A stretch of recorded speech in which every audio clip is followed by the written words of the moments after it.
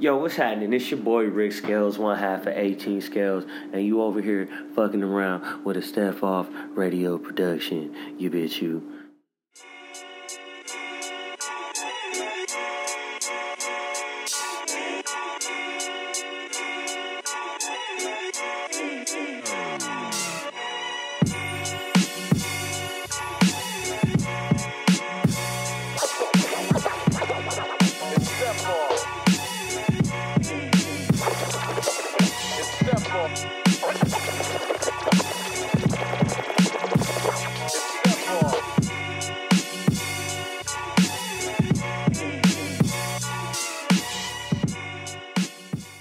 Internets, welcome to another episode of Step Off Radio, the official podcast of Step Off Magazine.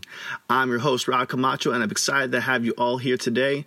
We got an amazing show lined up for you guys on the podcast. Today, I'm joined by none other than recording artist Rick Scales. He's an underground hip-hop artist from here in San Diego, California, where for the past 17 years, he's made music as an artist in San Diego's underground hip-hop scene.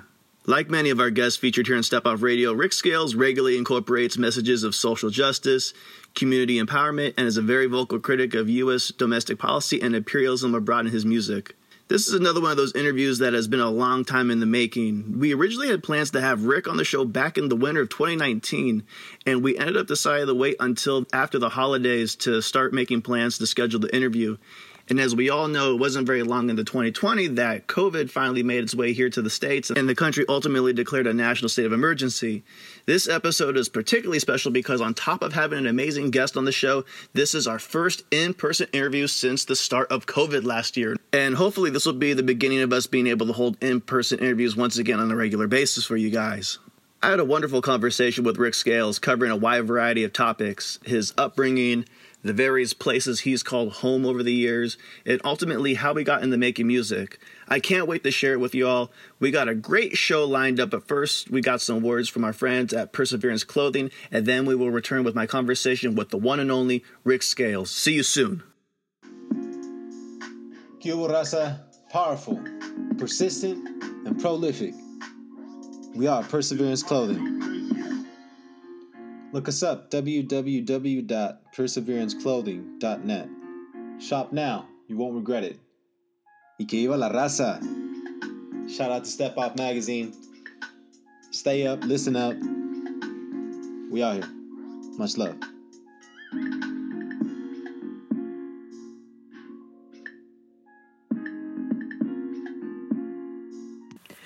Internets, before we start today's show, we just want to remind you all that Step Off Radio is available on all major podcast streaming platforms. Yo, we got the show on so many different platforms, guys.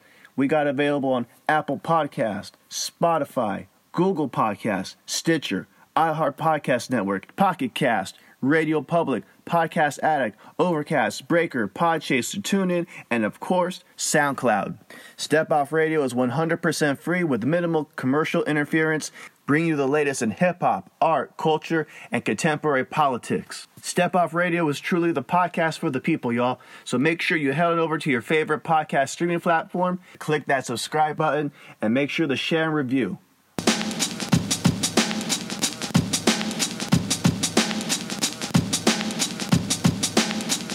MCs don't MC no more, and DJs, they just play. I'm guessing that's the reason B-boys faded away into something ancient and talked about like a religion barely practiced. You can span the atlas and see this rap shit. It's now become that shit. This more of a burden on souls than fun for the masses. Kids are scared to go to the clubs and wiggle their asses, cause that nigga that look like Fabulous might put the cap in it. Why when you words are spoken, they said through force. Why 5 slugs are on me, 5 mics in the source. Magazines report ill cause he held still. The spent time upstate for the drugs, he still deals. While big rapper man got the nerve to spit about how kids don't have mentors and his verses and shit. I just sit back, light me a split, swallow that, giggle a bit. The whole world's going to shit.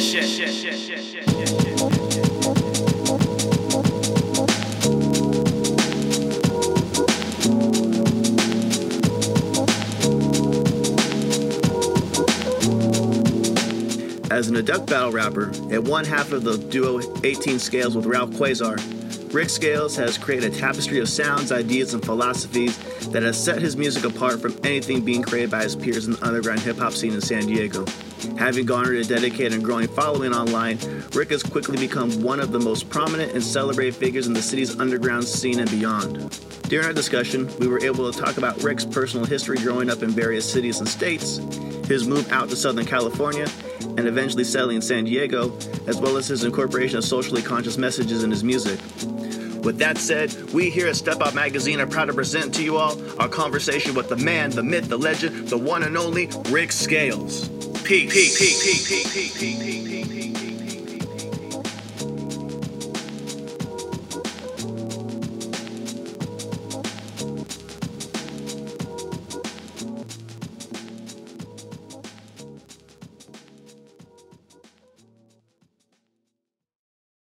All right, internets, welcome to another episode of Step Out Radio. We got a wonderful guest on the show today, someone we've been trying to get on for a long time. We have the one and only Rick Scales joining us on the program. Yo, thank you for taking time to sit down and talk with us, man. Yeah, thank you for having me, man. Yeah, long overdue. Yeah, so for our listeners that, may not be familiar or antiquated with your work in the community here, tell us a little about yourself, where you from, how old you are, what is it that you do? I'm originally from Missouri. I'm 35 years old, going on 36, depending on what time this comes out. I might be whatever, you know what I'm saying? But I lived all over the country, and I rap. I rap a lot. I like to rap. And that you do, man. That is an understatement. So first of all, man, I got to ask, what's the origin behind the stage name? What is the significance of what does it hold? I used to have my stage name changed so many times over life, and then I used to go by Rick Black, and it had a lot to do with my real name is Cedric, so the half of that is Rick, that's why there's no K in it. And then Black, because I've always been kind of a pro-black person, you know what I'm saying? It's just the way I was raised, the way my family got down. And that was kind of always where my mind frame was at, you know what I mean, to a degree. And so it was Rick Black, and then one day, one of the homies just started calling me Richter Scales. You know what I'm saying? Because, shake shit up, da-da-da-da, that kind of thing. And then it eventually got cut down to just Rick Scales. No doubt, man. Yeah. So let's start from the very beginning. Tell us a little bit about your early years. Did you grow up in a musical and artistic household? And what kind of music were you listening to growing up? What got played regularly in your house? Yeah, I was raised in a definitely a musical household, a musical family. You know what I'm saying? My dad always did some type of music or was DJing or in a band or something like that. My mother was my whole family was very church oriented. You know what I'm saying? And with that comes the gospel music, being in the choir. You know what I'm saying? We had the type of family, every Christmas we'll get together and get around the piano and there's 30 of us just singing Christmas carols, you know what I'm saying? That.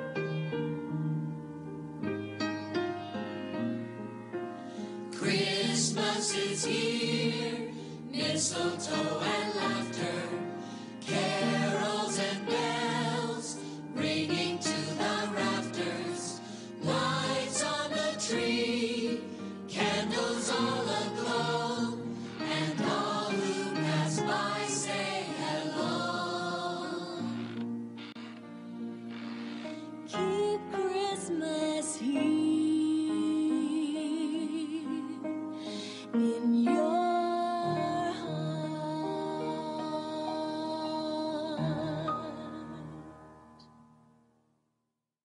So, I was always really into music. And I just remember as a kid, as far back as probably 3 or 4 years old, because my folks were still together, and they had a lot of vinyl, you know what I'm saying?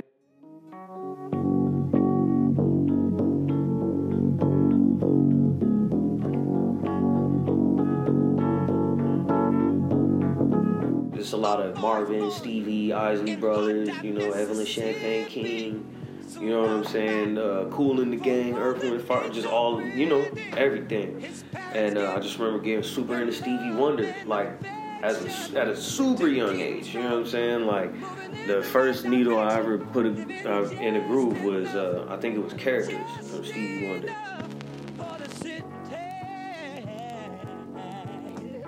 and like he kind of was my favorite artist from that point, which kind of like developed the way I look at music. You know what I'm saying? Like from a written standpoint, actually kind of the way I look at life, to be honest. You know what I'm saying? Because like he didn't just like sing about love and shit like that. He talked about all types of shit. You know what I'm saying?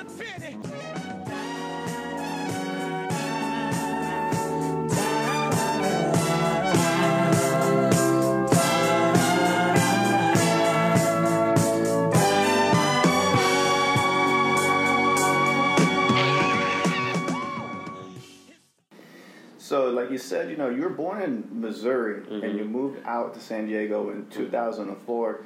Tell us about the area that you grew up. You know, you said, like, you know, your family had a lot of influence with your musical taste, but a lot of times, you know, that also comes down to the region too. Yeah, you know, tell us a little about, you know, growing up, you know, tell us, you know, what ways did your community shape your perspective, the sound, and as well as the content of your music? Well, I mean, before I was a super hip-hop head, you know what I'm saying? Because I was really into soul music. Like, that was my whole shit.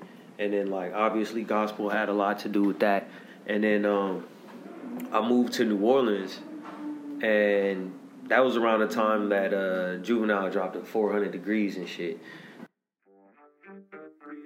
You see me, I eat, sleep, shit, and talk rap. You see that 98 Mercedes on TV, I bought that. I had some felony charges, I bought that. Been sent to no return, but still was ball back. Nigga threw some slangs in me, water, I called that. I punished them the bitches before they could carjack. Now I'm looking for their family and partners to wall back. If I ain't a hot boy, then what do you call that? Nigga disrespect me, I'ma be in all black. Coming about some niggas about killing and all that.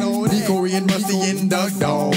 Riding top down so we like the trucks pause. MMG riding full deep. I'm booted up at these niggas claiming they know me.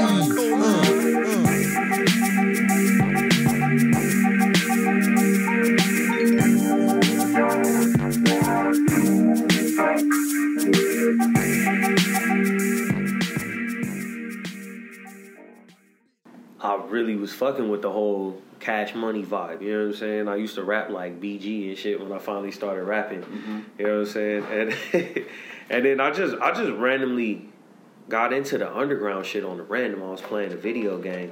It was a Thrasher Skate and Destroy, and they had a crazy ass soundtrack. It had a Tribe Called Quest, a War Tour, and that was the one that really got me hooked. There was Gangstar, Just to Get a Rep, Africa Bambaataa, Soul Sonic Force, Planet Rock, Ultramagnetic MCs, Housing. He had Run DMC. What was that song? The King of Rock. Crazy ass soundtrack. And I was like, dude, why they don't make more music like that, you know? And then around that time, like Talib Kweli had dropped a Blast. And then from there, I started checking into, you know, just more hip hop. And there was shit that I was already into. Like, I always liked Busta Rhymes, you know what I'm saying? And then, I would just keep looking into shit. And then it's like, one day I realized all my favorite rappers were getting production from Jay Dilla. And I was a fan of Slum Village. I didn't know Jay Dilla was a dude in Slum Village. And then one day you start looking at the liner notes. You know what I'm saying? You're like, wait a minute, this nigga did Stakes is High. This nigga did the whole Far Side joint. This nigga, you know what I'm saying? Like JD. You know what I'm saying? Yeah, that Uma shit, man, it hit different. And it was like, I started doing music by myself. Like, had a little pirated version of Cool Edit Pro, and I would download Dilla beats and rap over. You know what I'm saying? Just write my little songs, record them, try and edit them myself and shit like that. And yeah, shit's kind of evolved from there.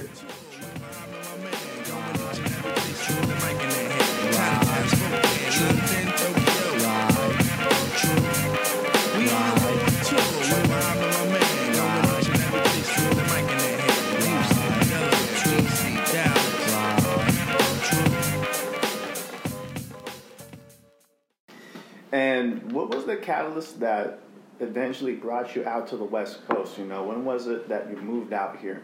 I moved out here like 2004, and yeah, literally it was weird ass circumstances. Like I was doing, like I said, I was doing the music, like editing it on Cool Edit, and they had the Yahoo chat. Yahoo. You know what I'm saying? And back in the day. Yeah, and we used to do the little freestyle battles on there, and it's like, shit got like all, you know, like I was already battling when I was living in Honolulu. Let's take a step back. Hold Oh, on. shit, So my bad. you live in Honolulu. Yeah. Okay, hold on. I'll We skip went that. from Missouri to. Yeah. Okay, tell us about how you got into freestyling out there in Hawaii then. So when I was living in New Orleans, I was going to this high school, Warren Easton, off Canal Boulevard, and one day at lunch, I seen niggas rapping in the back, and I'm like, oh shit, you mean niggas could just rap anywhere? Like just what, niggas? So I started writing my little raps, and like I said, I used to rap like BG. It was, but not as good. Like you know what I'm saying, like rapping about shooting people and selling crack and shit, and it was ridiculous. But my mom's moved me to stay with my dad my last 2 years of high school. He was in the Army. And because she was working at like HBCUs, she was working at like Dillard and worked at like Lincoln University and shit like that. Okay. And then she was going to North Carolina, and then I went to Honolulu to stay with my pops my last 2 years of high school.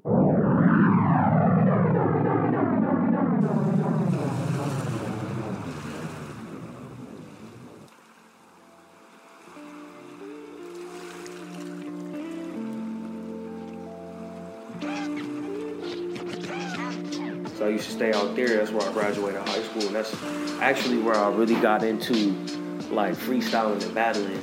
That whole summer when I got there, I just sat in the fucking room listening to Dilla beats and freestyling because I wanted to get good at freestyling. And I would try to do it, and he'd be like, "Yo, shut the fuck up." It's fucking terrible. Like, and I was like, "Yo, I can't be out here like this." You know what I'm saying? So I just locked myself up, and basically all I did was like play a little basketball and freestyle like all summer.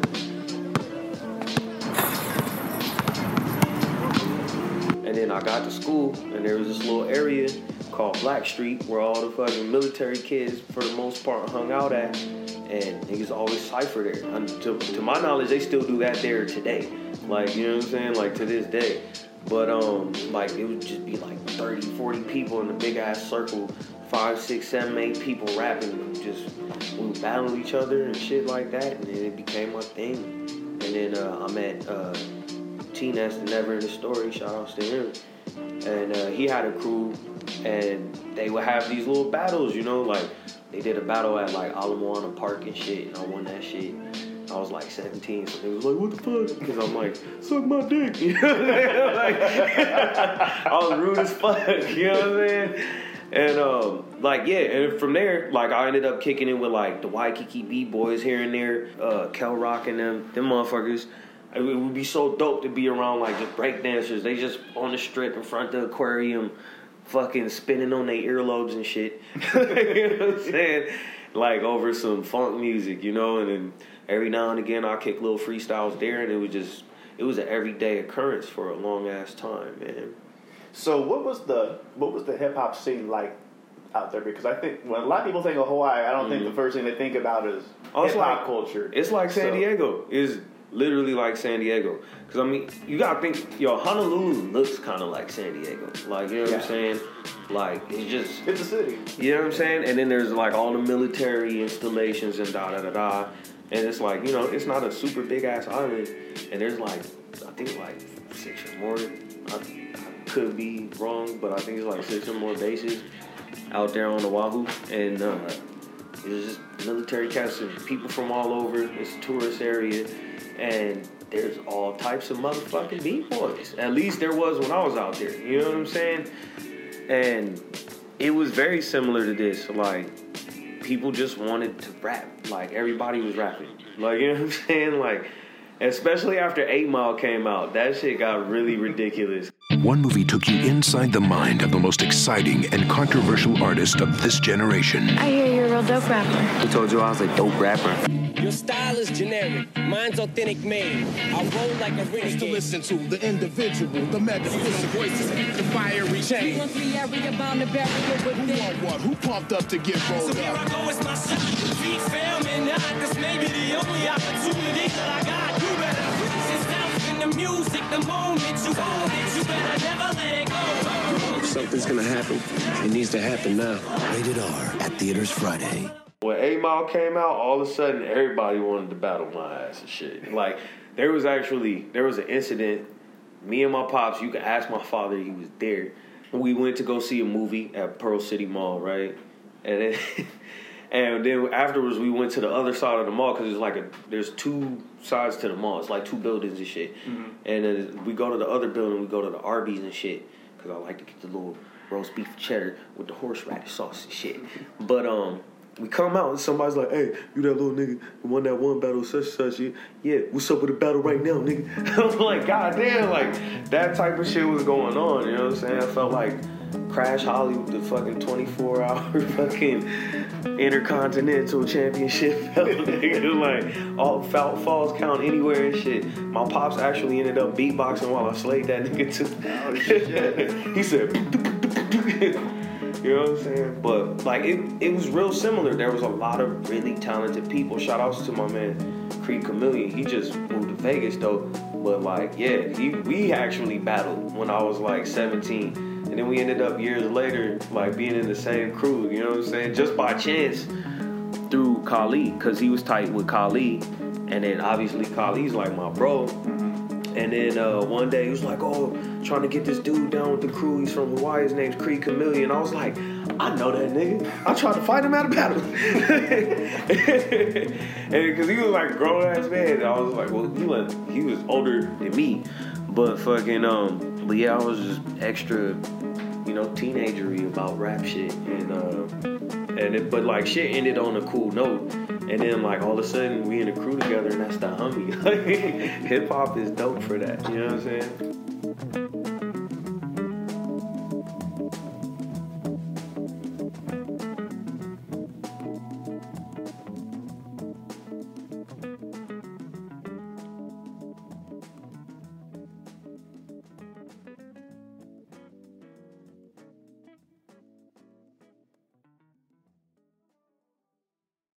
So you're in Hawaii for these 2 years now, and then you graduate high school. Mm-hmm. Now, do you stay in Hawaii, or is this the point when you go out to the West Coast? Nah, I went to North Carolina. I went to stay with my mom's, and I was going to St. Augustine for a little bit. It was like one semester I dropped out. Yeah, but I went to St. Aug. I didn't like it, you know what I'm saying? And then I was trying to figure out what I was going to do with my life and shit, and all I really wanted to do was fucking rap. You know what I'm saying? And like I said, nigga ended up on Yahoo Chat. You know what I'm saying? Fucking battling people and shit. It became like a regular occurrence. And then I started recording music and putting it on. I think it was, what the fuck was it? It was SoundClick. It was SoundClick, a website called SoundClick. And they would have the little charts and shit, you know what I'm saying? And my shit would do pretty good, you know what I'm saying? And then some of the cats that we used to battle around, like, on the internet was like, "Hey, why don't you come out to San Diego?" It was Bless from The Live Show. And I was like, yeah.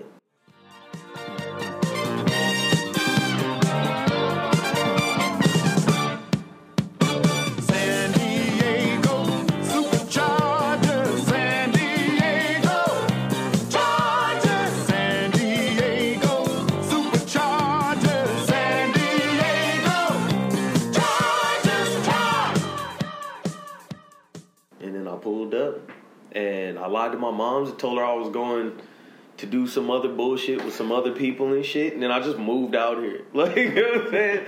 And she was mad as fuck when she found out. Like, I was like, she was like, "I thought you got a job out here." Yeah, I did get a job. I'm a rapper. I mean, I still had a job, but shit. That shit was fun. But yeah, it's one of the best things I ever did, you know what I'm saying? Off top, because this became home for me. Like, I've been here longer than I've been anywhere else. Mm-hmm. You know what I'm saying? And, like, the amount of love that I get and, like, encouragement that I get to follow my dreams and being able to accomplish the shit that I've accomplished thus far, that's all. So that, to me, that's San Diego. You know what I'm saying? Because, like, you can't do it without the support of people. You know what I'm saying? And, I mean, I feel like anywhere I go, I could get some level of support just based off of what I do.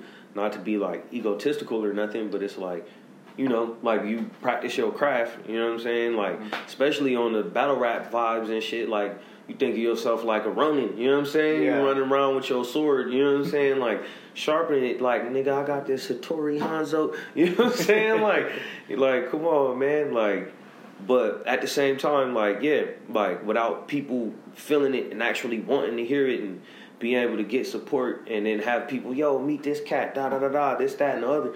Like, I wouldn't be able to do like some of the fly ass shit that I'll be doing. And I mean, it still ain't the flyest shit ever. You know what I'm saying? Still growing and whatnot. And this is a fun ass journey. You know what I'm saying? Yeah, no doubt, man. So you move out here to San Diego. Yeah.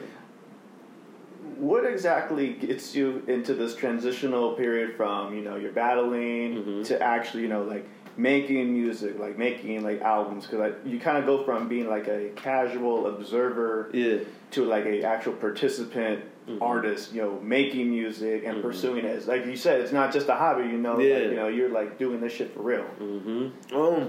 It was like I've always been like all over the place. You know what I'm saying? Like, so when I was younger, I always wrote shit, and I even like put together a couple albums that never came out thanks to some bullshit that wasn't my fault.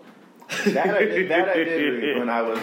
You know what I'm saying? Like there was situations where like people's egos are wanting or needs to control shit. You know what I'm saying? And sometimes my procrastination and fear of failure. You know what I'm saying? Mixed with those things as well. You know what I'm saying?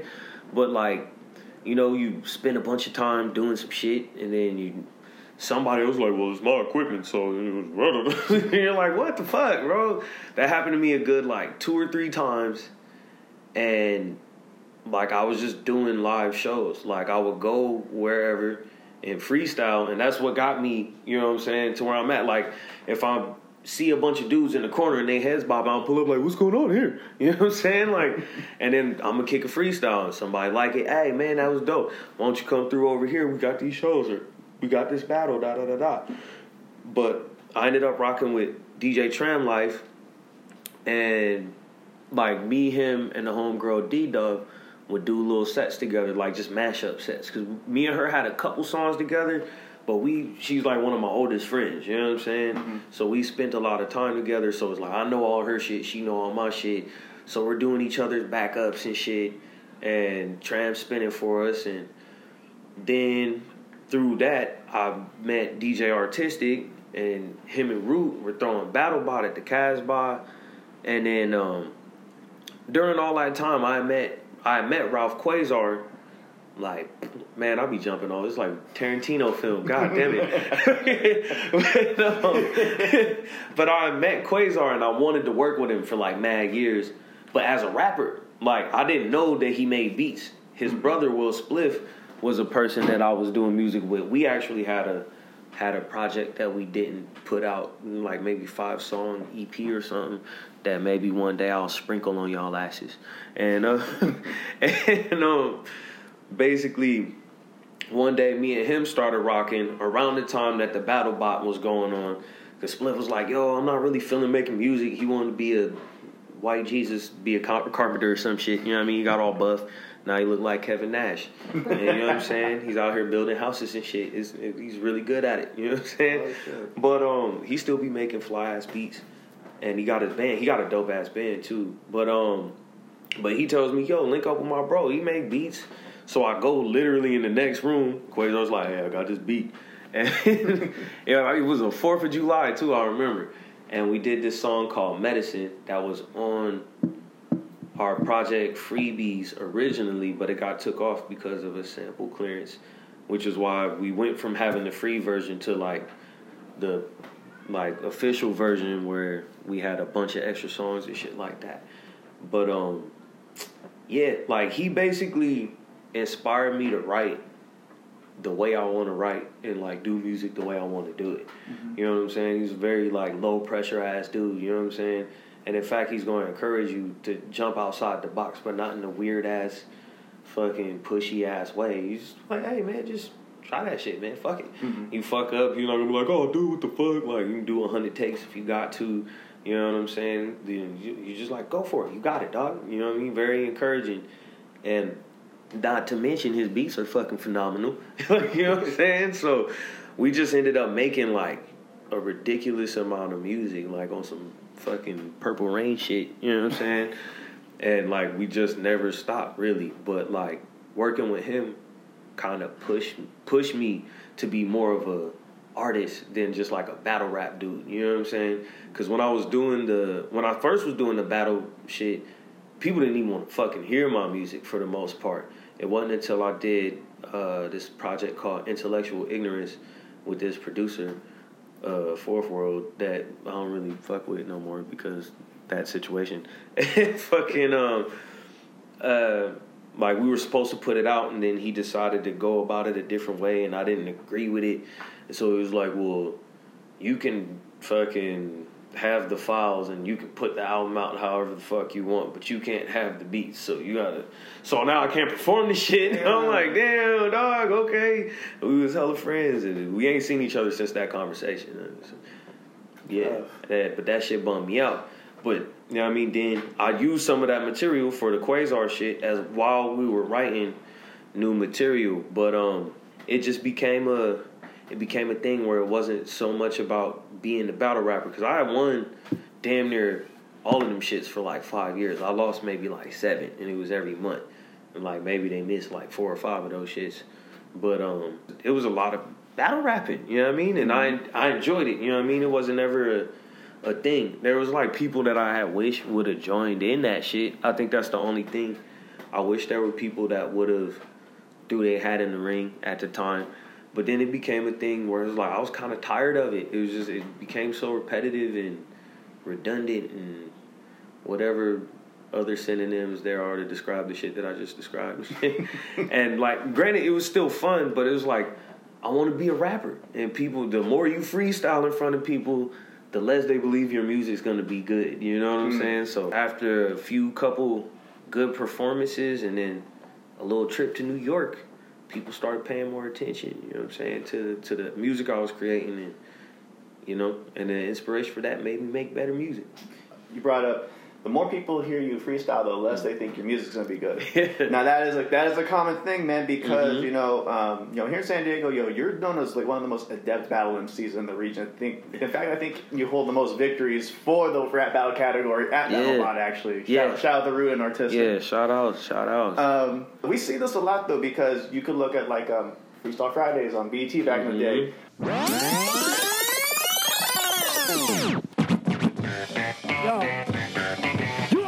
Abused today. This is Freestyle Friday. You belong on Written Tuesday. It's preposterous to talk back. They got me battling a black rhinoceros on crack. You've been ripping rhymes from a page. Craig Mack, tell your stunt double to get off stage. Yo, don't try to be tough. I'll end your career like you caught a case of puff.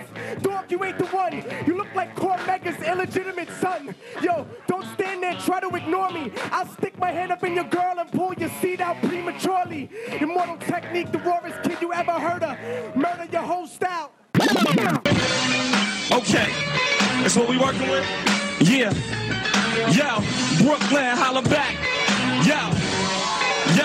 Yo, let's be real. How you think you gon' see me? My girl look like free, yours look like freeway. Oh, get it right. You think I won't smoke ya? I had your mother putting up Sky Zoo posters. I spit like Santa Cell face, ugly, and battle any chump who think he wanna touch me. You nasty? What happened? I'm nastier than what's between little Kim legs before she started rapping. Dog, you gotta change your flow. I'm telling you, you rap like AJ Dress, dog. Terrible, you pump and jump. I'm like a tampon, something that your girl need up in there at least once a month. Watch your girl. Brooklyn, holla back. Brooklyn, holla back. Ready? Sky's Brooklyn. Let's go. All those cats that won, like Poster Boy or Jin, never did anything, but cats like Immortal Technique or Sky Zoo, who lost, ended up actually having careers after that stuff. Yeah. So, my question is, for the casual listeners out there, kind of illustrate the difference between cats who strictly battle and then artists who create fully fleshed out music and songs, and why the two aren't necessarily go hand in hand, because you can be really good at freestyling, but that doesn't necessarily mean you're going to be a fully fleshed out artist either. And vice versa. The lines are starting to blur a lot more these days. I'm noticing. Like, I'm starting to notice more people that are like more in tune with both, and I think that has a lot to do with like battle rap culture as it is today. Like, with like the King of the Dots and the Smack URLs.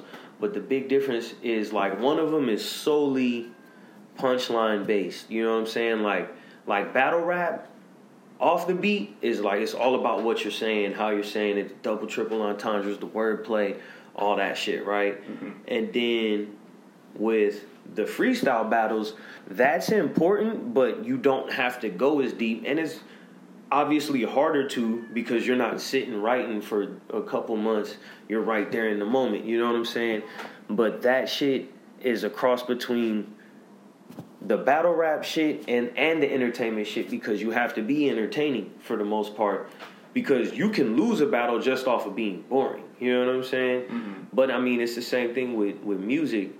Like, you want to have punchlines and similes and metaphors and entendres and things of that nature, but you also want to be saying something, whether it's some battle rap vibes, you know what I mean? Because that's kind of how I approach music. Now that I think about it, it's like I'll rap about whatever I'm rapping about, but like with the tone of a battle rap, you know what I'm saying? Yes, you know, bars of the bars of the bars. Yeah, you know, that's kind of how I treat it.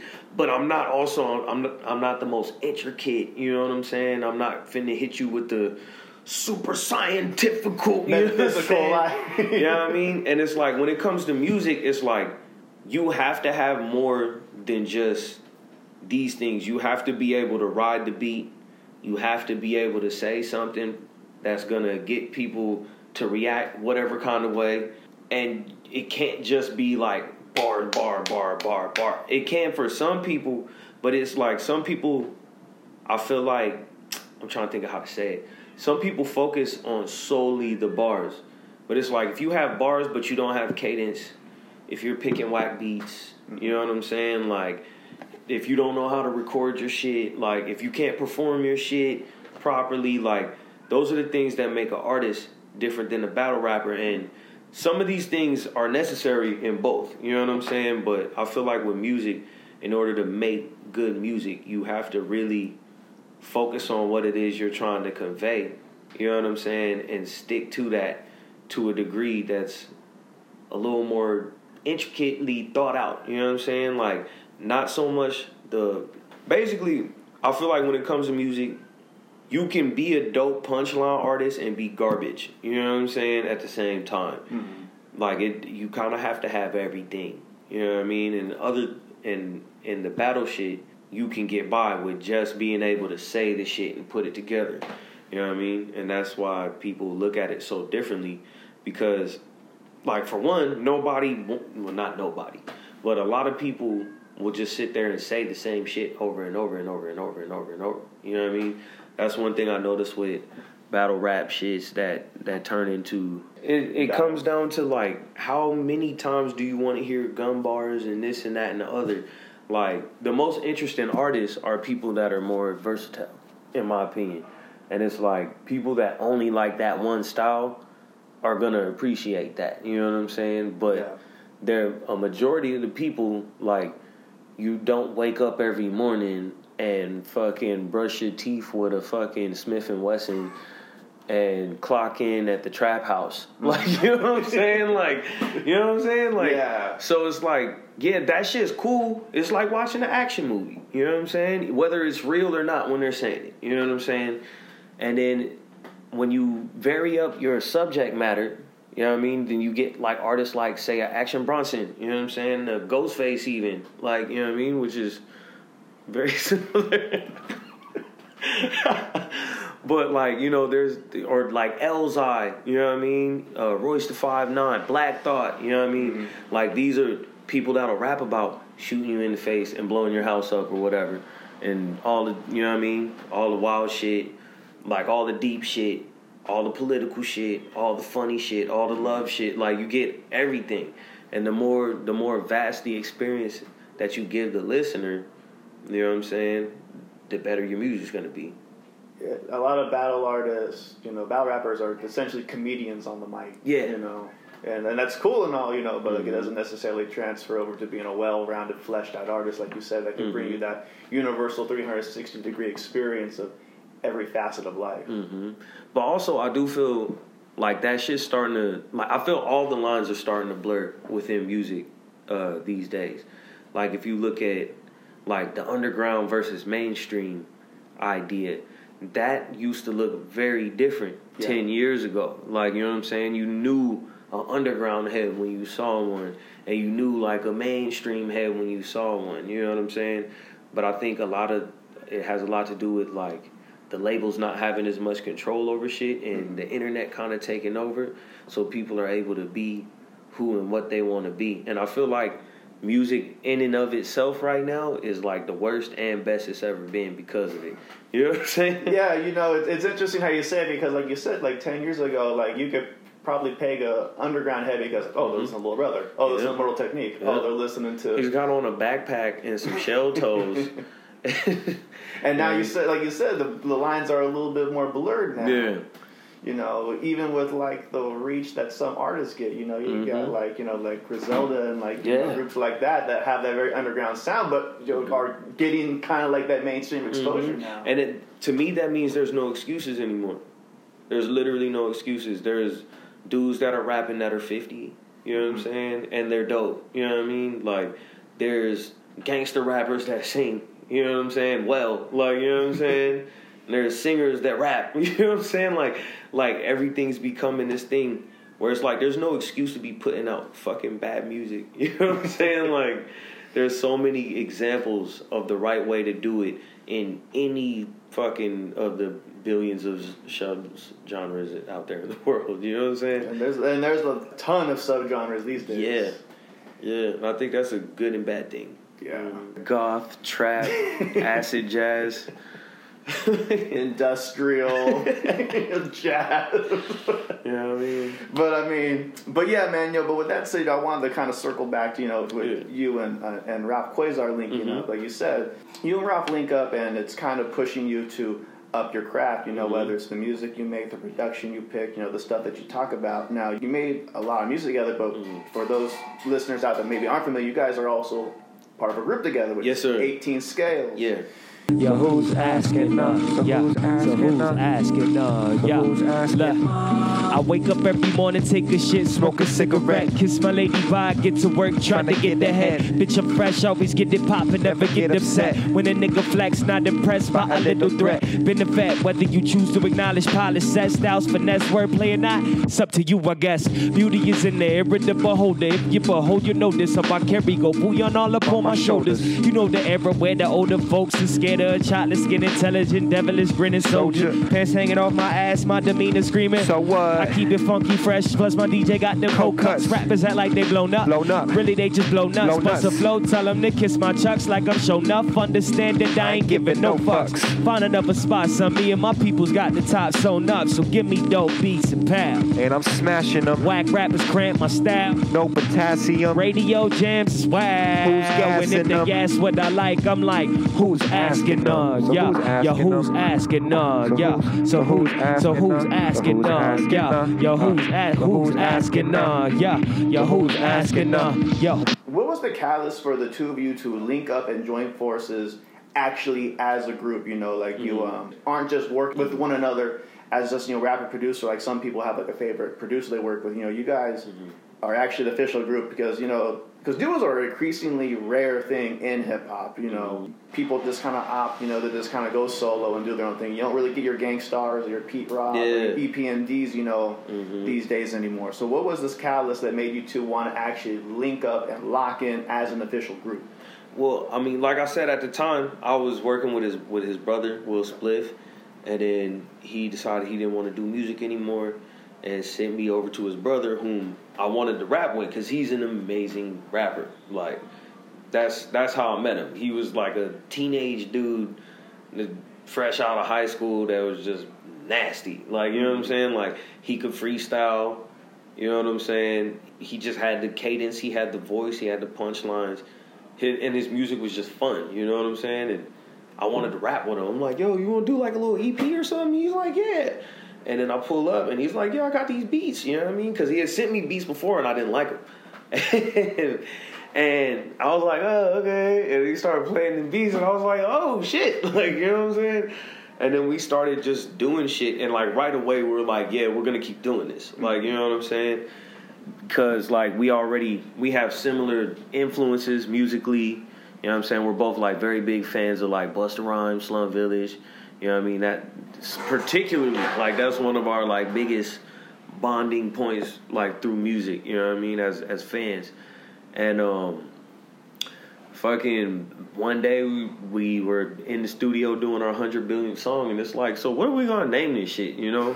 And then we were on a podcast. It was a Platform Collection with C-Ray, and then he asked us about it because we were getting interviewed, because by this time we had been performing together and stuff like that. And he was like, so you guys got a name? And we were like, oh, we were thinking about, I forgot what the other name we were thinking of, but I guess it was whack because we didn't pick it, and I don't remember it. And then we had joked about being 18 scales based, like, you know, J-Lib. Like, you know what I'm saying? Like, if you're a fan of Madlib and J Dilla, you know, they just put the two names together. Quasar used to go by 18 cents. Okay. You know what I'm saying? And so we just came up with the name 18 Scales as a joke. And then we were like, fuck it. Like, right there on the podcast. Yeah, it's 18 Scales. You know? And then that's what it was. No doubt, man. Yeah. It's funny how sometimes spontaneity is like the spark of genius, and it sticks. And that's pretty much our whole thing when it comes to the music. Like, we don't have, like, a set, like, we're going to do it like this. Like, every time it's different. You know what I'm saying? Like, some beats have been made with me fucking around with a tambourine, and he's like, wait, do that shit on the mic, and I'll do it, and then he build a beat off it, or I'm fucking around on the drums, or he'll just have a beat playing when I come in, and I'll be like, oh, I got this verse already, or we'll sit there and build something from scratch, or we'll make a beat together, or whatever, you know what I'm saying? Mm-hmm. It just comes naturally. Yeah. And with that said, man, you know, I kind of want to go into like your thoughts on what's going on in the world, because you do touch a lot on a variety of different stuff in your music. Now, you know, it's an understatement to say that right now there's a lot of stuff going on in the world today. You know, and in some regards, there seems to be kind of a disconnect between rap music and the world of current events, you know, taking place. You know, just the general climate in the country. You know, there's so much exposure and emphasis to police brutality, racism, blatant corruption, and just, you know, utter contempt for the poor and communities of color. Many artists bristle or shy away from such labels of being, you know, woke, or, you know, or a lot of artists get flack from certain circles in society when they speak out against social issues. Do you believe that artists and performers have a duty to use their platform to speak out against injustices and bring public awareness, you know, to the public? Yes and no. Like, yes, because, I mean, like, that Spider-Man shit, comes with great power comes great responsibility. Like, you know what I'm saying? Like, a lot of people talk about, you know, the Lil Nas X thing, right? And a lot of people don't like it for a lot of different reasons. You know what I'm saying?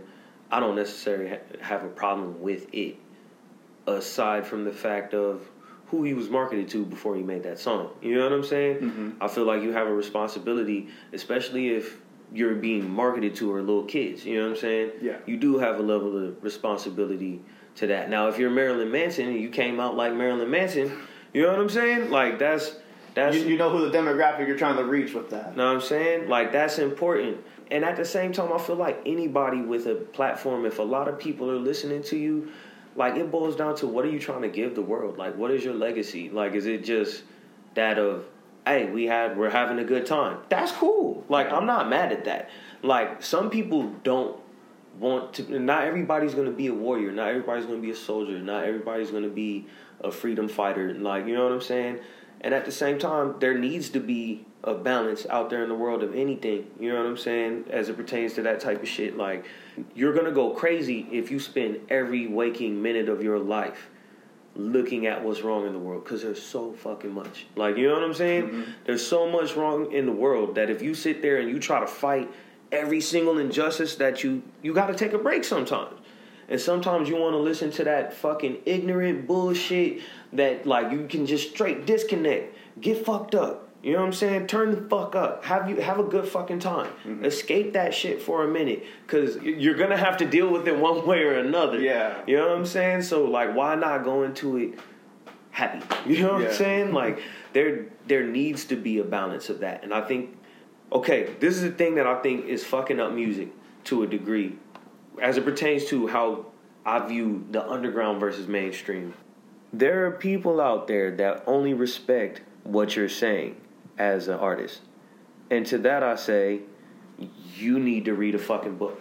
Like, you know what I'm saying? Listen to an audiobook or something. You know what I mean? Like, go listen to some slam poetry because it's fucking music. It's music. You know what I'm saying? Like, I don't give a fuck if you're fucking creating a new element in your raps. You know what I'm saying? Mm-hmm.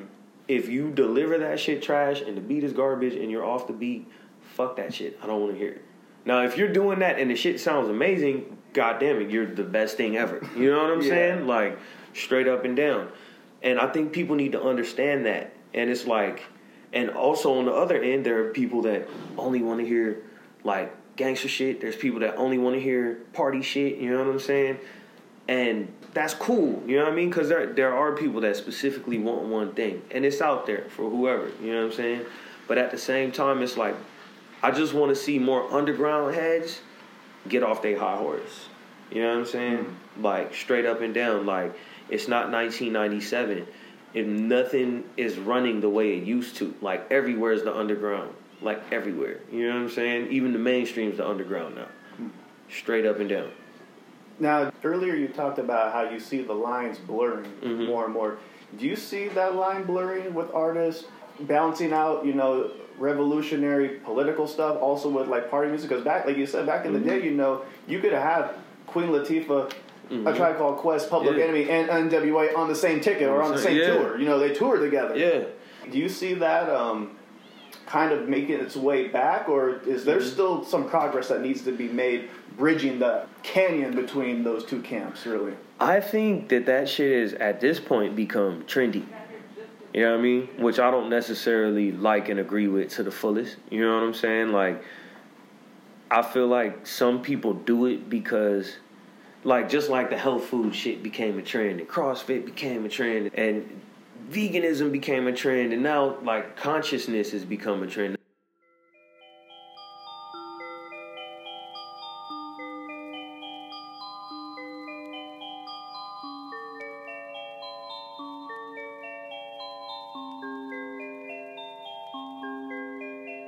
After the things that happen out here in the world, you know what I'm saying? Like, it's on the forefront of everyone's mind. Like, what did we do last year other than sit in the house and watch black people die at the hands of cops and other minorities die at the hands of cops? It's disturbing new video, the last minutes of George Floyd's life, as witnesses desperately plead with cops to get off his neck. Breonna Taylor, who was an essential worker, literally an EMT working at 2 different hospitals, and in the middle of the night, on March 13th, at the height of the pandemic, as she slept in her bedroom, in her home, a rogue renegade task force of the Louisville Metro Police Department was gathering to bust into her home to arrest a suspect in a drug raid that they had already arrested at a different home in a different neighborhood. In the middle of the night, dressed not in SWAT gear, but plain clothes, street cars, street clothes, dressed as everyday people, prepared to barge into her home in the middle of the night in a drug raid. Breonna, who was asleep and got up with her shirt off, is then shot and killed, riddled with bullets by police. Breonna was shot at least 8 times. Her body was riddled with bullets and bullet holes. And that 8 was only an estimate.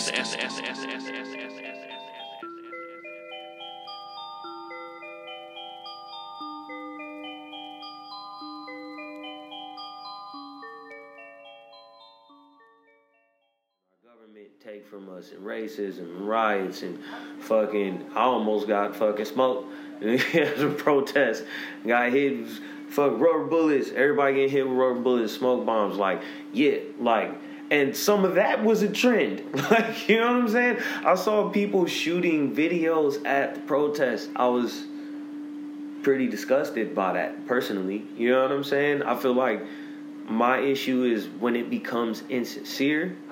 And when it becomes like, oh, I know people want to hear fuck Donald Trump.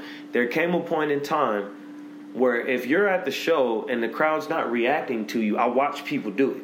You know what I'm saying? You're kicking and rapping. Everyone's like, yeah, whatever. And let me get a fuck Donald Trump. And the whole crowd goes nuts every time. Like, you know what I'm saying?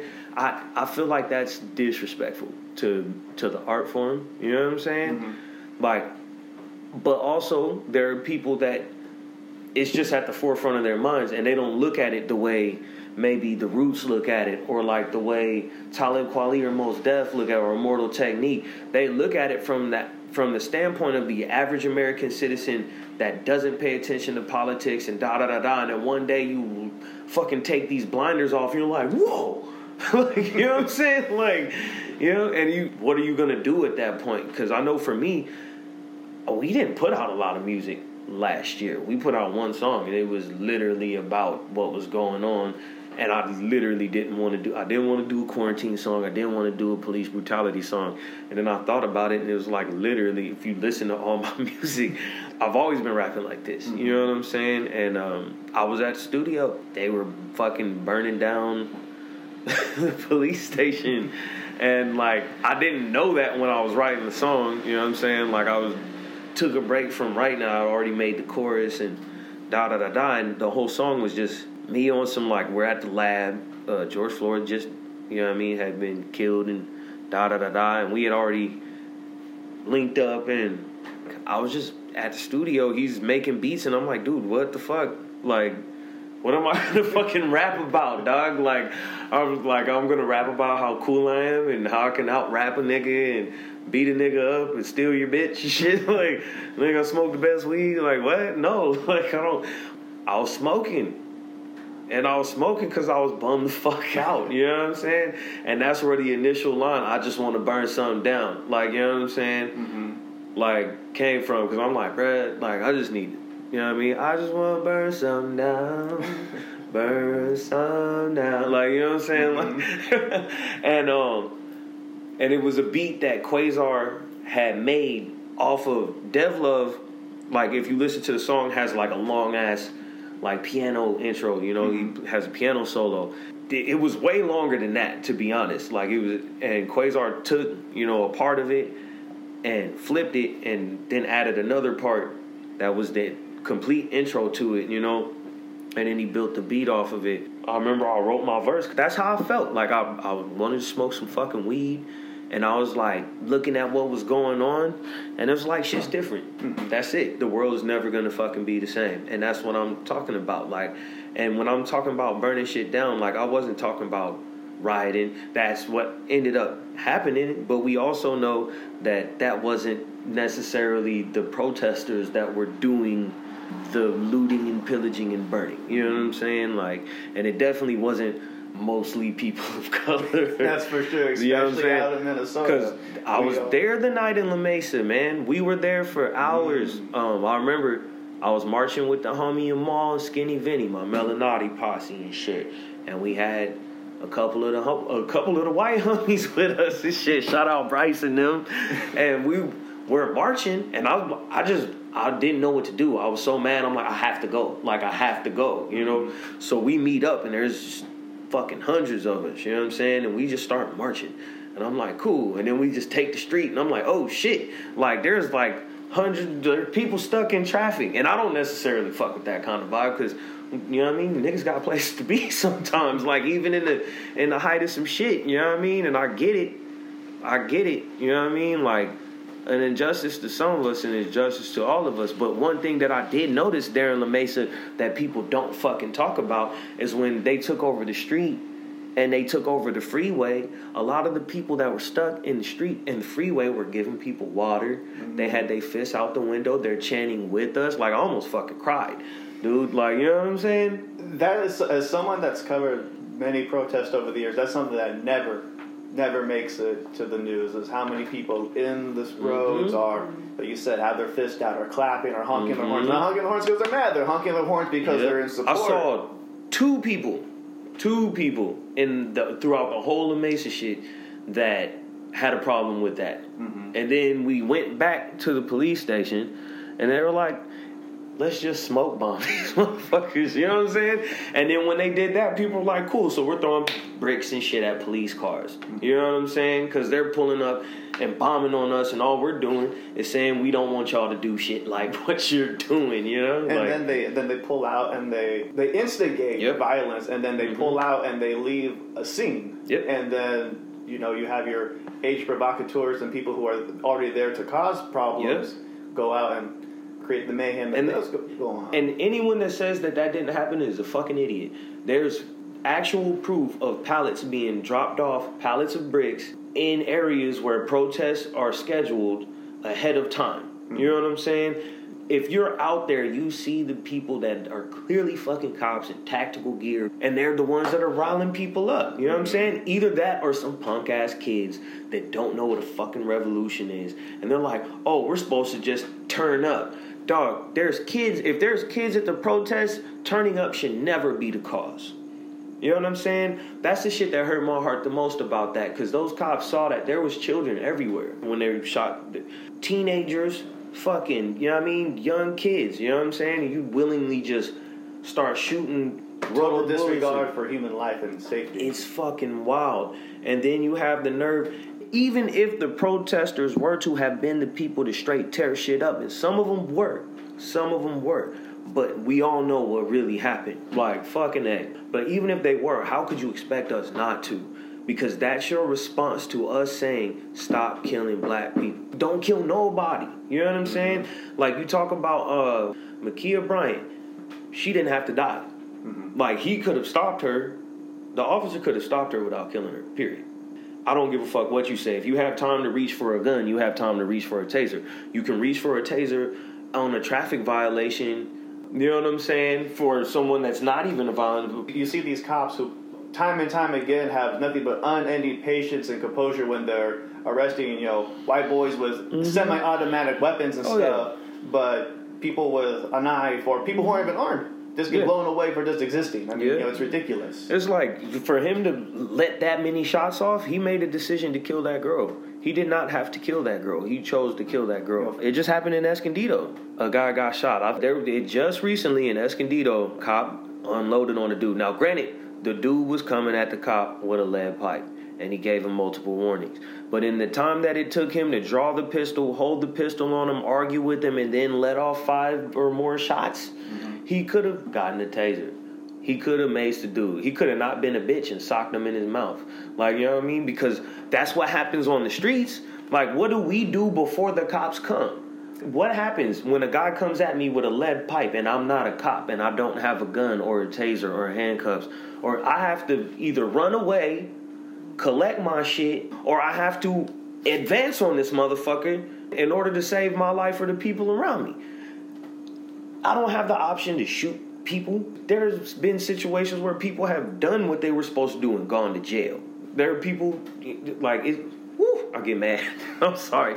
It's just crazy to me that people can justify murder.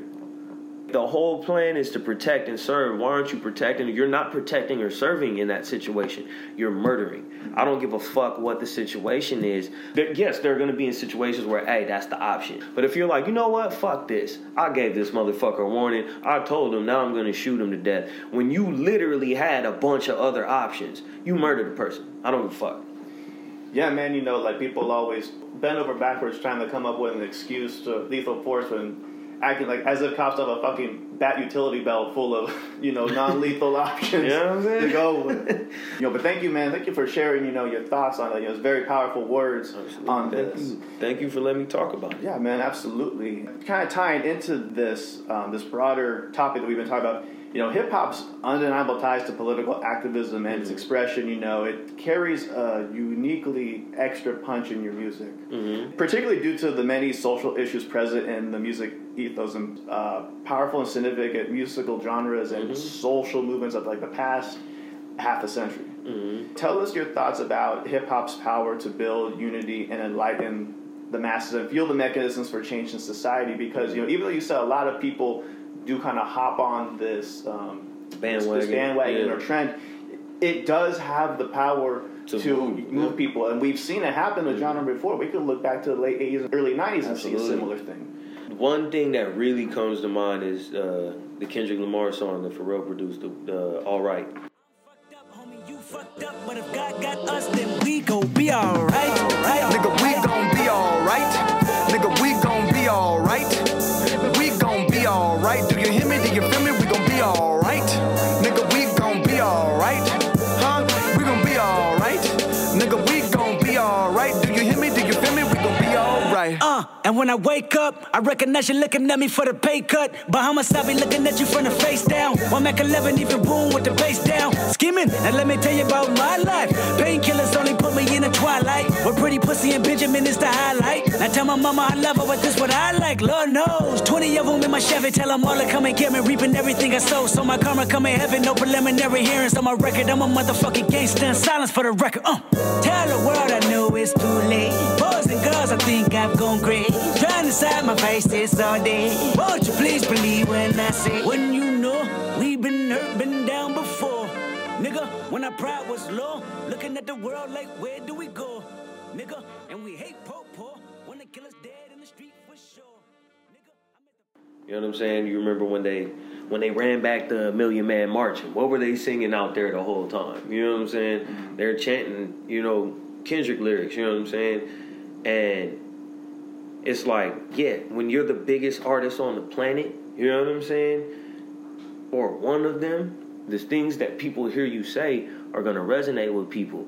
That's why I appreciated him with when he came back from the Control thing. And what's the first single he dropped was I. You know what I mean? A lot of people were mad about it because it wasn't, the typical, you know what I'm saying, cul-de-sac rap. I remember when that song came out, people were all caught off guard, this was the first single? He just did Control and talked about how he's going to shit on everybody. And the next song he comes out with is a song about loving yourself. You know what I'm saying? With all dark-skinned black women in the video. Do. Like, I was thoroughly impressed with that. I was like, wow. And it's like, look at how shit slowly evolved, like, from there. Consciousness has slowly been creeping back in through, and it's like, like I said, part of it becomes a trend, but once it gets in you, you know what I'm saying, depending on what type of person you are, you know what I mean, if you're a real empathetic person, if you really can see the plight of other people and understand right from wrong, and that shit gets in you, you know what I'm saying, like, it's going to take over to some degree, and especially when it comes to the music, because it's going to be on your mind, because like I said, you can't escape it. It's fucking everywhere. You know what I'm saying? There's all types of, especially in the digital age, every tragedy is caught on film, and it's in your face. The minute it happened, it's like you're there, right there in the moment, It's in your face, like if it's a snap of a finger, something all the way on the other side of the globe, could be right in the palm of your hand. Yeah. Thank you for sharing your thoughts on this, because this is something that, a lot of artists, far too many ignore, or don't want to touch on. So thank you for sharing your thoughts. Thank you for, again, for giving people a platform to say what they, what they really feel, you know what I'm saying? Yeah, man, absolutely. Now, to bring this more to a local level, San Diego is the second largest city in California. The region has a dedicated but significantly smaller hip-hop scene than, say, like LA or the Bay Area. Now, you've been into a lot of places, dude. Some people would argue that here in San Diego, the local hip-hop scene is almost regulated to a niche audience in the region. Why do you think that is? Can you tell us the contrast you've seen between San Diego and other cities that you've been to or performed in? The difference is people sit on their fucking couches and complain that there's not shit going on when there's literally, probably something amazing going on outside right the fuck now. You know what I'm saying? In damn near any genre. You know what I mean? San Diego has everything. They have, a great jazz scene. They have a great fucking underground scene. They have a great fucking, the niggas is doing the fucking gangster shit out here. Their shit is fucking dope. Everything's dope out here. You know what I'm saying? There's not a shortage of good music. There's also an abundance of not good music, but it's people like to see one thing and think that that's everything. You know what I'm saying? There's multiple hip-hop scenes in San Diego. You know what I'm saying? Or rap scenes or whatever. You can go get the motherfucking neo soul out here. You can go get jazz. You can go get dope ass punk rock. You can go get heavy metal. You can go get that rockabilly shit. You can go get reggae. You can go get fucking dance hall and dub. Like, you know what I'm saying? Mm-hmm. Everything's here. There's great shit out here. Like, there's great DJs. There's great B-boys. Like, everything's here. If you can sit here and say that San Diego isn't one of the dopest cities in America for music, then you don't know what the fuck you're talking about. Period. I don't give a fuck what anyone says. The last couple years, I literally performed almost every night for like 2 years straight. You know what I'm saying? Like, yeah. And if I wasn't on the build and I was just there, and he was like, "You want the mic?" And I'm like, "Yeah." Like, what the fuck? You know what I mean? Like, dog, there's so much dope shit and so many dope artists. Like, I could sit here forever and not remember the list of people that I want to fucking name. Like, you know what I'm saying? Like, you know what I mean?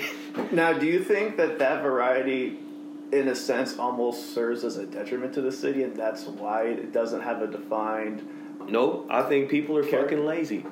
I think people are lazy listeners, man. Like, and it's like, I understand it. There's so much out there in the world, but people have this view of an artist, or anything for that matter. If it doesn't look like some Hollywood shit, then a lot of people are gonna bypass it. You know what I mean? You do something that looks like, oh shit, did Lil X shoot this video? Is this a Hype Williams video? Now all of a sudden everybody's... And that doesn't mean the shit that you did that wasn't that quality wasn't dope or amazing. There's been amazing shit that's been... But until they have that little cosign, whether it's someone famous or something that looks expensive or something that looks high-tech or something, people are less likely to check for it. You know what I'm saying? And so it's like, niggas see what they want to see. And it could, like, there's no excuse for anyone to believe that San Diego doesn't have one of the best hip-hop scenes in America. Or even, like, rivaling the best scenes in the world. Fuck that. You know what I'm saying? No doubt, man. Absolutely, man. Now, with that said, what do you enjoy most about being a hip-hop artist here in San Diego? Like, everything. Everything. Like, I love the camaraderie that's out here. And it didn't used to always be like that. You know what I mean? But in the past 5-10 years or so, somewhere in that gap, there's come this point where it's like the ego is starting to get killed off here. Yeah, there are people that, I don't fuck with him or I don't fuck with her, do.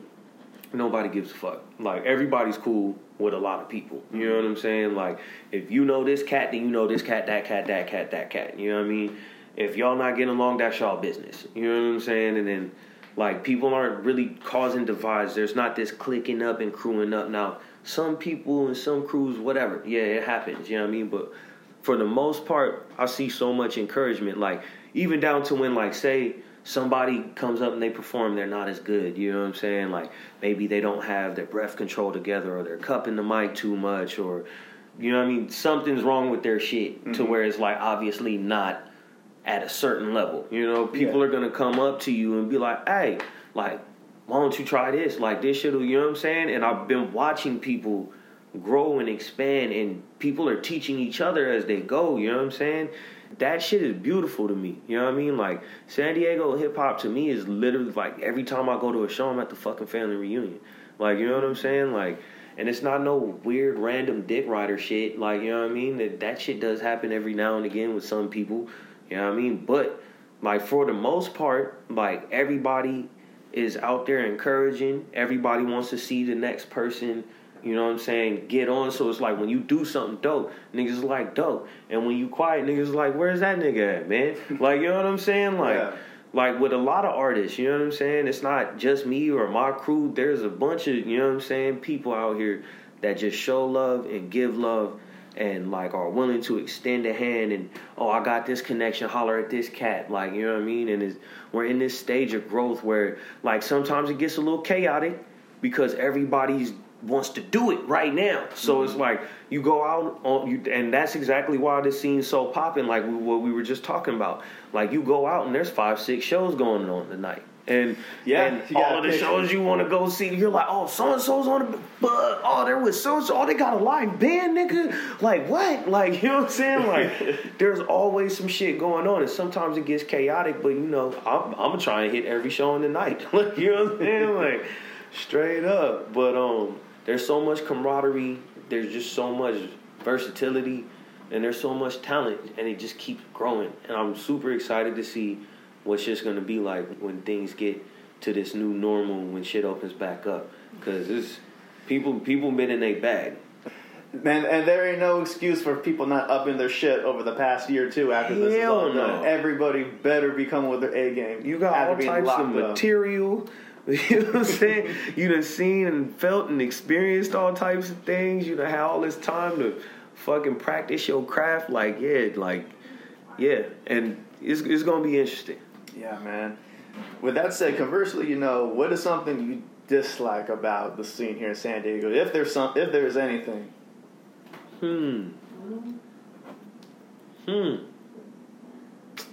What do I dislike about the scene? I wish people would stop doing shows where there's too many people on the bill at once. You know what I'm saying? Like, I think when you do that, it shortchanges. Someone in the show is getting shortchanged. You know what I'm saying?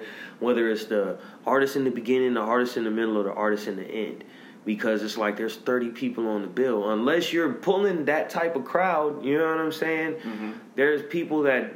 I've been to shows where it's like everybody's burnt the fuck out by the time the 6-hour shows. You know what I'm saying? You've been throwing your hands in the air, waving them like you just don't care. Your feet hurt, your back hurt, you're hungry, you're fucking trashed, you're tired. You got shit to do in the morning. Then the guy that you're supposed to do all this shit for, they come on and you're like, nigga, I want to go outside. It's hot. Niggas is stinky now. They've been sweating. Like, you know what I'm saying? Like, and it sucks. Like, there needs to be, right? There needs to be more quality control, for one. I think people are just letting everything, they're just opening the floodgates. Mm-hmm. And I get, like, letting people follow their dreams and do. Like, I'm all for all of that, you know what I'm saying? But I feel like people got to really pay attention to who's really trying to do this and who's doing the hobby shit. And, like, certain shit got to be for the hobbyists, and certain shit got to be for the for real cats that's doing it, and certain shit got to be for both. Like, you know what I'm saying? But there needs to be a separation, and it can't be a million niggas on the bill every show. Like, bring back amateur night. You know what I'm saying? Open mic. There's nothing wrong with that. There's nothing wrong with that because everybody starts somewhere. Like, and you can't start at the fucking top. I didn't, and I'm still not at the top. You know what I'm saying? Mm-hmm. Like I literally went out there and grinded for my shit, and I think people don't understand that no more because we live in the fame age. You know what I'm saying? Anybody could be famous for anything at any given moment. Like, you know what I'm saying? You could be walking down the street and fart and somebody capture that shit and make a beat out of it, and now you famous. They call you MC Flatulence. Like, you know what I'm saying? With 1 trillion views, you a billionaire now. You know what I'm saying? Like, like straight up and down. Like, I think that makes people not respect the process as much. But also, to a degree, for some people, it's accelerated the process because you find that shit out and then you're on the fast track. You know what I'm saying? Yeah. But I think that people have to learn to stop rushing to be famous. Like, you don't, like, you're gonna get famous by being dope. Like, you know what I'm saying? If you have the work ethic and you develop the talent, you're going to be undeniable and you're going to fast track yourself where you want to be. You know what I'm saying? Who are some people that you would want to shout out that if they don't know, people need to know? How much time you got? Well, let's put top 5, I guess. Okay. God, that's not fair. I get like a top 20. Somebody I've been checking for a lot recently is this cat, Derek Goldsmith. He just dropped a project called EP called Hear This, and it's like I was listening to it before y'all got here. You know what I'm saying? Like, you straight up, like, it's like on daily rotation. I'm gonna combine two because I do what the fuck I want. Skinny Vinny and Amal D, those are my brothers, man. We got some shit coming out with we started a group called Melanati. We got a project coming soon-ish. But Amal and Skinny Vinny are really both amazing fucking artists. You know what I'm saying? their talent is just, they're just them. Like, nobody sounds like them. Nobody does shit the way they do it.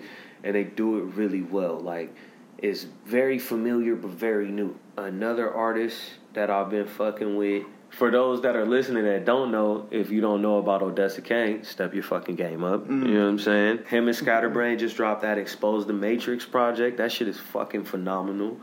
You know what I'm saying?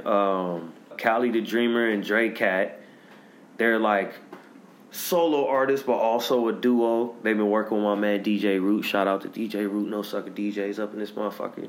And they're really great. Like, they're some of my favorite performers. Like, they have really fun songs, and they have a ridiculous amount of really good fucking videos that should probably have way more numbers, like, in my opinion. Sham Black, dope as fuck. He's been doing his thing.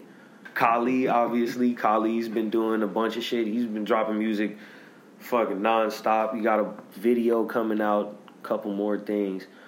Oh, Dago Fats. Dago Fats is dope as fuck, man. He got a song called, I think it's called Different. They just dropped a video for that. And literally since that shit came out, like, last year, I was walking around the house every 6 missed calls. She tripping.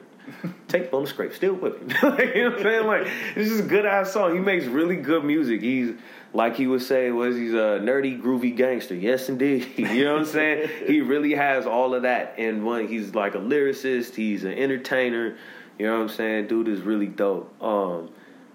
Yeah, man, there's a ton of people, man. I don't even know where else to go with that. But yeah, if you look at my Instagram, I'm always sharing people. My brother Sojourn, shout out to that brother. He's like the only person that I know that could beat me in a battle while playing the drums. Like, he's one of those guys, you know what I'm saying? Like, yeah, straight up and down. He's an amazing cat, man. Then he makes great beats and he's an all-around good dude. Like, there's Billy No Jokes.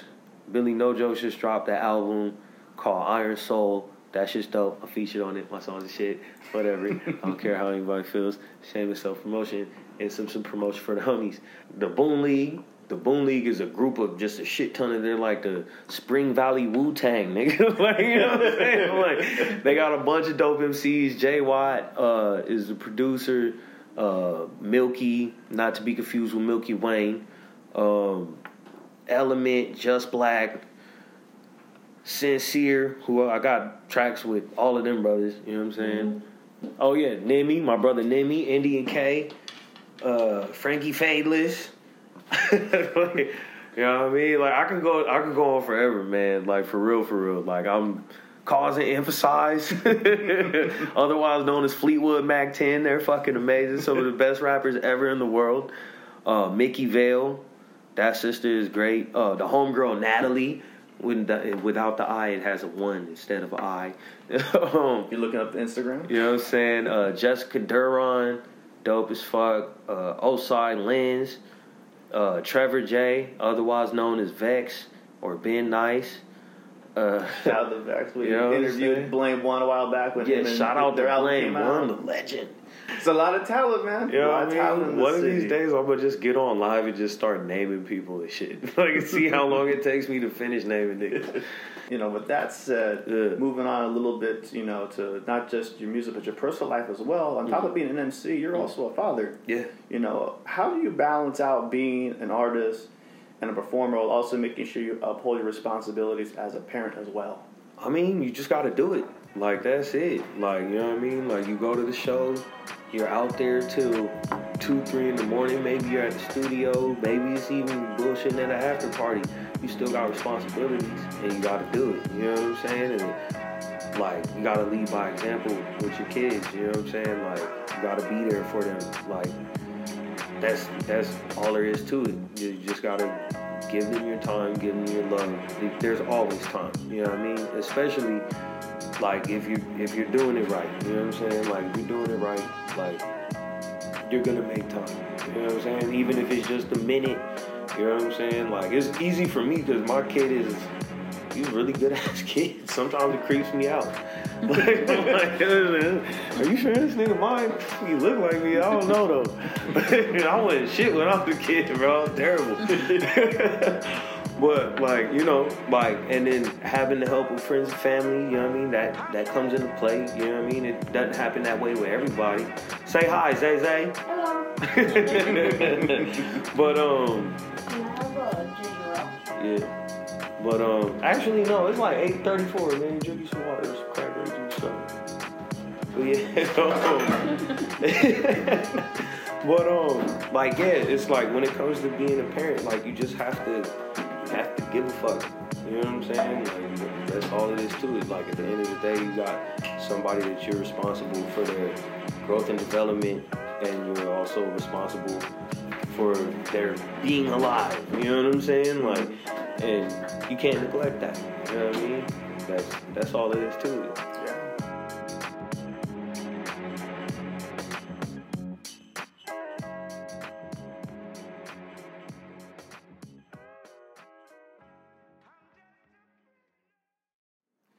You know, thank you for sharing that. I feel that's something that gets left out a lot as artists, because a lot of time artists are working regular 9 to 5 on top of, raising families and whatnot. I know a bunch of people, they're raising families, they're doing a good ass job. I know people that have strenuous 9 to 5s that are still putting out great music and rocking good shows and taking care of their children, keeping their family happy. It all depends on if you're good at the balancing act. You know what I'm saying? As an artist, what do you hope that your audience will gain and take away from your music? I mean, I just want to be a part of, people's lives in a positive manner. You know what I'm saying? Whether it's you heard the music and you didn't listen to a fucking word I said, but you felt the vibe and you sat out and looked at the clouds and had a good day. Or like, I want to be the dude that's playing in your music when that memory that stays with you for the rest of your life happens. You met the love of your life, or when you were out partying with the homies and had that epic moment, or you at the show and like do. I just want to be a part of that with you. You know what I'm saying? Just like my favorites and my homies that I listen to, you know what I mean? Word for me. Like I just want to make good music, and I want people to enjoy it. You know what I mean? However it is, and if I can touch people or change people's lives or even change their perspectives on whatever the case may be, whether it's just social situations, political situations, just how you view life or how you treat your fellow man, do, whatever. You know what I mean? Or just I just want to be, a positive beacon in the world. You know what I'm saying? One way or another. Yeah. If you can have your fans remember one thing about you, what would it be? That I taught people how to not give a fuck in a good way. That's what I want to do. I want to teach people to not give a fuck in a good way. Like, not necessarily in like, fuck that, fuck you, do. It's just, I feel like in the world, if people would stop tripping so much, like, everything would be cool. You know what I'm saying? Like, at the end of the day, everything in the world could be way more simple than it is if people would just treat people the way they want to be treated. You know what I'm saying? Mm-hmm. Like, that's it. It's real easy. Like, when it comes down to whatever, we talking lawmaking, we talking about dealing with your neighbors, dealing with your girlfriend, your wife, husband, kid, whatever the fuck. Like, if you treat the next person the way you expect to be treated, then the world is going to be a better place. You know what I'm saying? That's what I want to come from my shit. It's just recognizing, like, you don't have to force shit to be the way you want it to be. You can do whatever the fuck you want within reason. You know what I'm saying? Like, that's what I'm trying to push through my music. I think you kind of answered this question, but let's ask it anyways. If you had one message to give to your fans, what would it be? Go on Bandcamp, buy 18 skills. If I could give one bit of advice, is you only live one time. You know what I'm saying? And I'm not trying to do the YOLO, turn up and do, but nah, like, enjoy yourself. Like, but also, like, do something. Like, don't just spend your fucking whole life sitting on your couch watching the TV or sitting on the phone listening to my ass talk. You know what I'm saying? Like, go see some shit. Go do some shit. Go meet some people. Go chase a dream. Go accomplish a goal. Like, and just try and be the happiest person you can be, because happiness is contagious as fuck. You know what I'm saying? Mm-hmm. Like, straight up and down. Like, yeah, go be happy. How much longer would you like to remain active making music? That is, if there even is a timetable on that. Ain't no timetable. I want to do this shit till I can't do it no more. I know you heard it in a bunch of rhymes. Like, motherfuckers want to be on their deathbed rapping. And, like, if I'm 80 years old and I can still fucking skilly wee wop wee rock and Scooby Doo, guess what? America, fuck you. No, I'm just playing. That was fucked up. But I'm waiting for that album. You know what I mean? I mean, I already made it a couple times. But as long as I can do it, I'm gonna do it. Like whether it's like on a stage or in my living room, like I'm always gonna make music. Like, you know what I'm saying? Like till I die. Like for sure. Like without a doubt. I love that answer, man. Thank you. Beautiful, man. Going on to the future, man. What can you tell us about any upcoming projects that you have lined up for the future in 2021 and beyond? You know, what does the immediate future hold for Rick Scales? Man, the next project me and Quasar are about to drop is called FFO. We got 2 FFOs coming. The first one is called For Funkin' Only, and it's a whole project about my girlfriend Lupita. And yeah, it's like I've never done a project like this before. Like it's like primarily love songs. Like I only got like one verse where I'm rapping about shitting on you niggas. But like yeah, it's just it's a happy, fun, feel good album, and it's completely produced by Quasar. And it's exactly what you would expect from me sonically, but also a little different. You know what I'm saying? Like. I've been singing a lot more because it's something that I always loved to do and was always afraid to do in public. And being around a lot, like going to like spots like Neo Soul Tuesday and shit like that, like inspired me to get my R&B on. Like being around like Dev Love all the time, you know what I'm saying? Like, so it's like, you're just like, fuck it, man, I'm gonna just hit that bravado on their ass one time and hit some falsetto for you, you know what I'm saying? And so that's tight. I'm excited about that. Me, Amal, and Vinny, like I said, we got a project coming out, a group project that we haven't made a title for. But the group's called Melanati.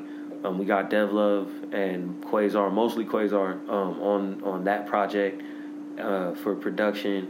I got a bunch of features coming out with a bunch of dope artists. Got some shit coming out with Jay Young Wealth.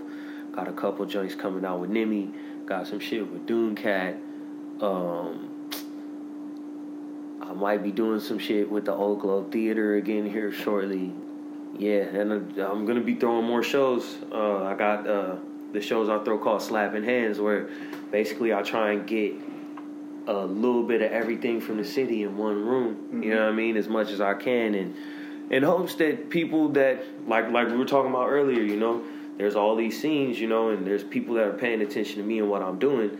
So why not, you know, shed light on this beautiful thing that is San Diego music scene. You know what I'm saying? Yeah. Like, I might even fucking bring some punk rock up in that motherfucker, you know what I mean? Yeah. Shout outs to DJ Unite and them, you know what I mean? First Power Crew, the hip-hop versus punk rock, one of the funnest shows in the city, you know what I'm saying?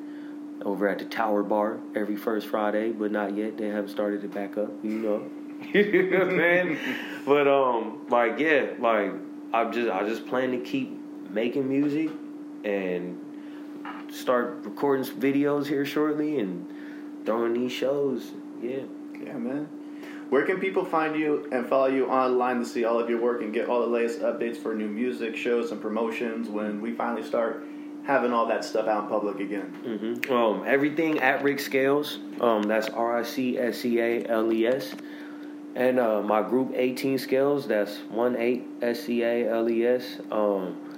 All of our music is on all streaming sites for the most part, if I do recall. Yeah, we're on Spotify, Bandcamp, Tidal, Apple Music, SoundCloud. We're on fucking Napster. That's just crazy, man. That's tight. I never thought we'd be on Napster. But, yeah, so, yeah, pretty much anywhere where you can look shit up is at Rick Scales or at 18 Scales. I don't have much solo music. If you look up my Spotify, it's going to be mostly featured stuff, but I've just started recently working on some stuff that's just some Rick Scales stuff with various producers because I'm just trying to branch out, you know, versatility, variety, the spice of life and all that.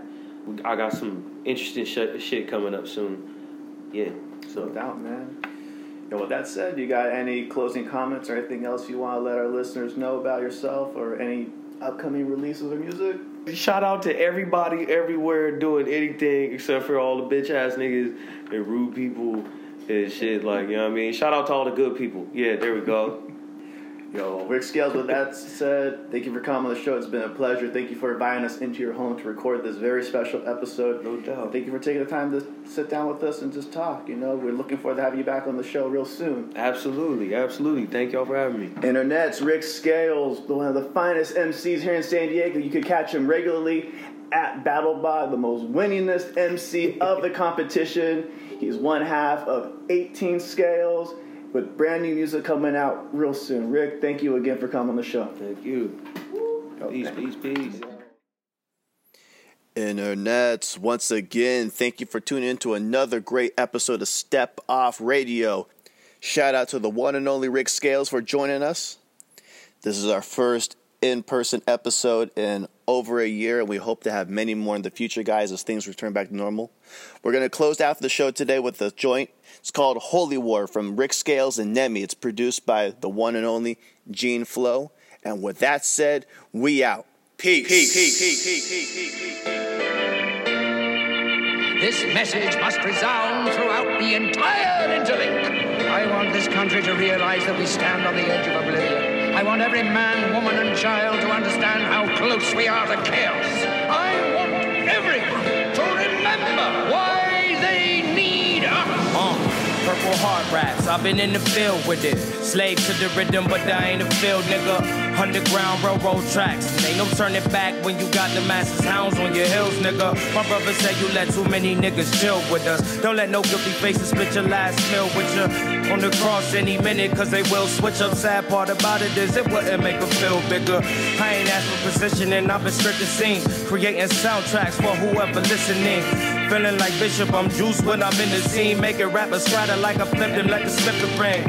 Skills tilted off of liquor and the builder deep. When I hear the beat, feeling bigger than the wildebeest. Party fouls, pussy niggas spilling geese. Flow like, claim they bleed the game, but they still the least.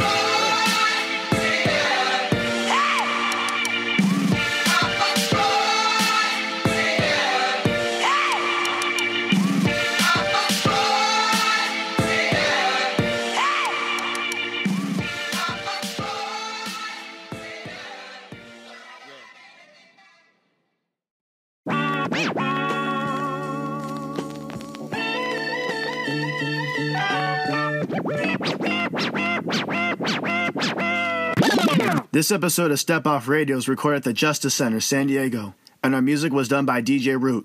This has been a Step Off Magazine production.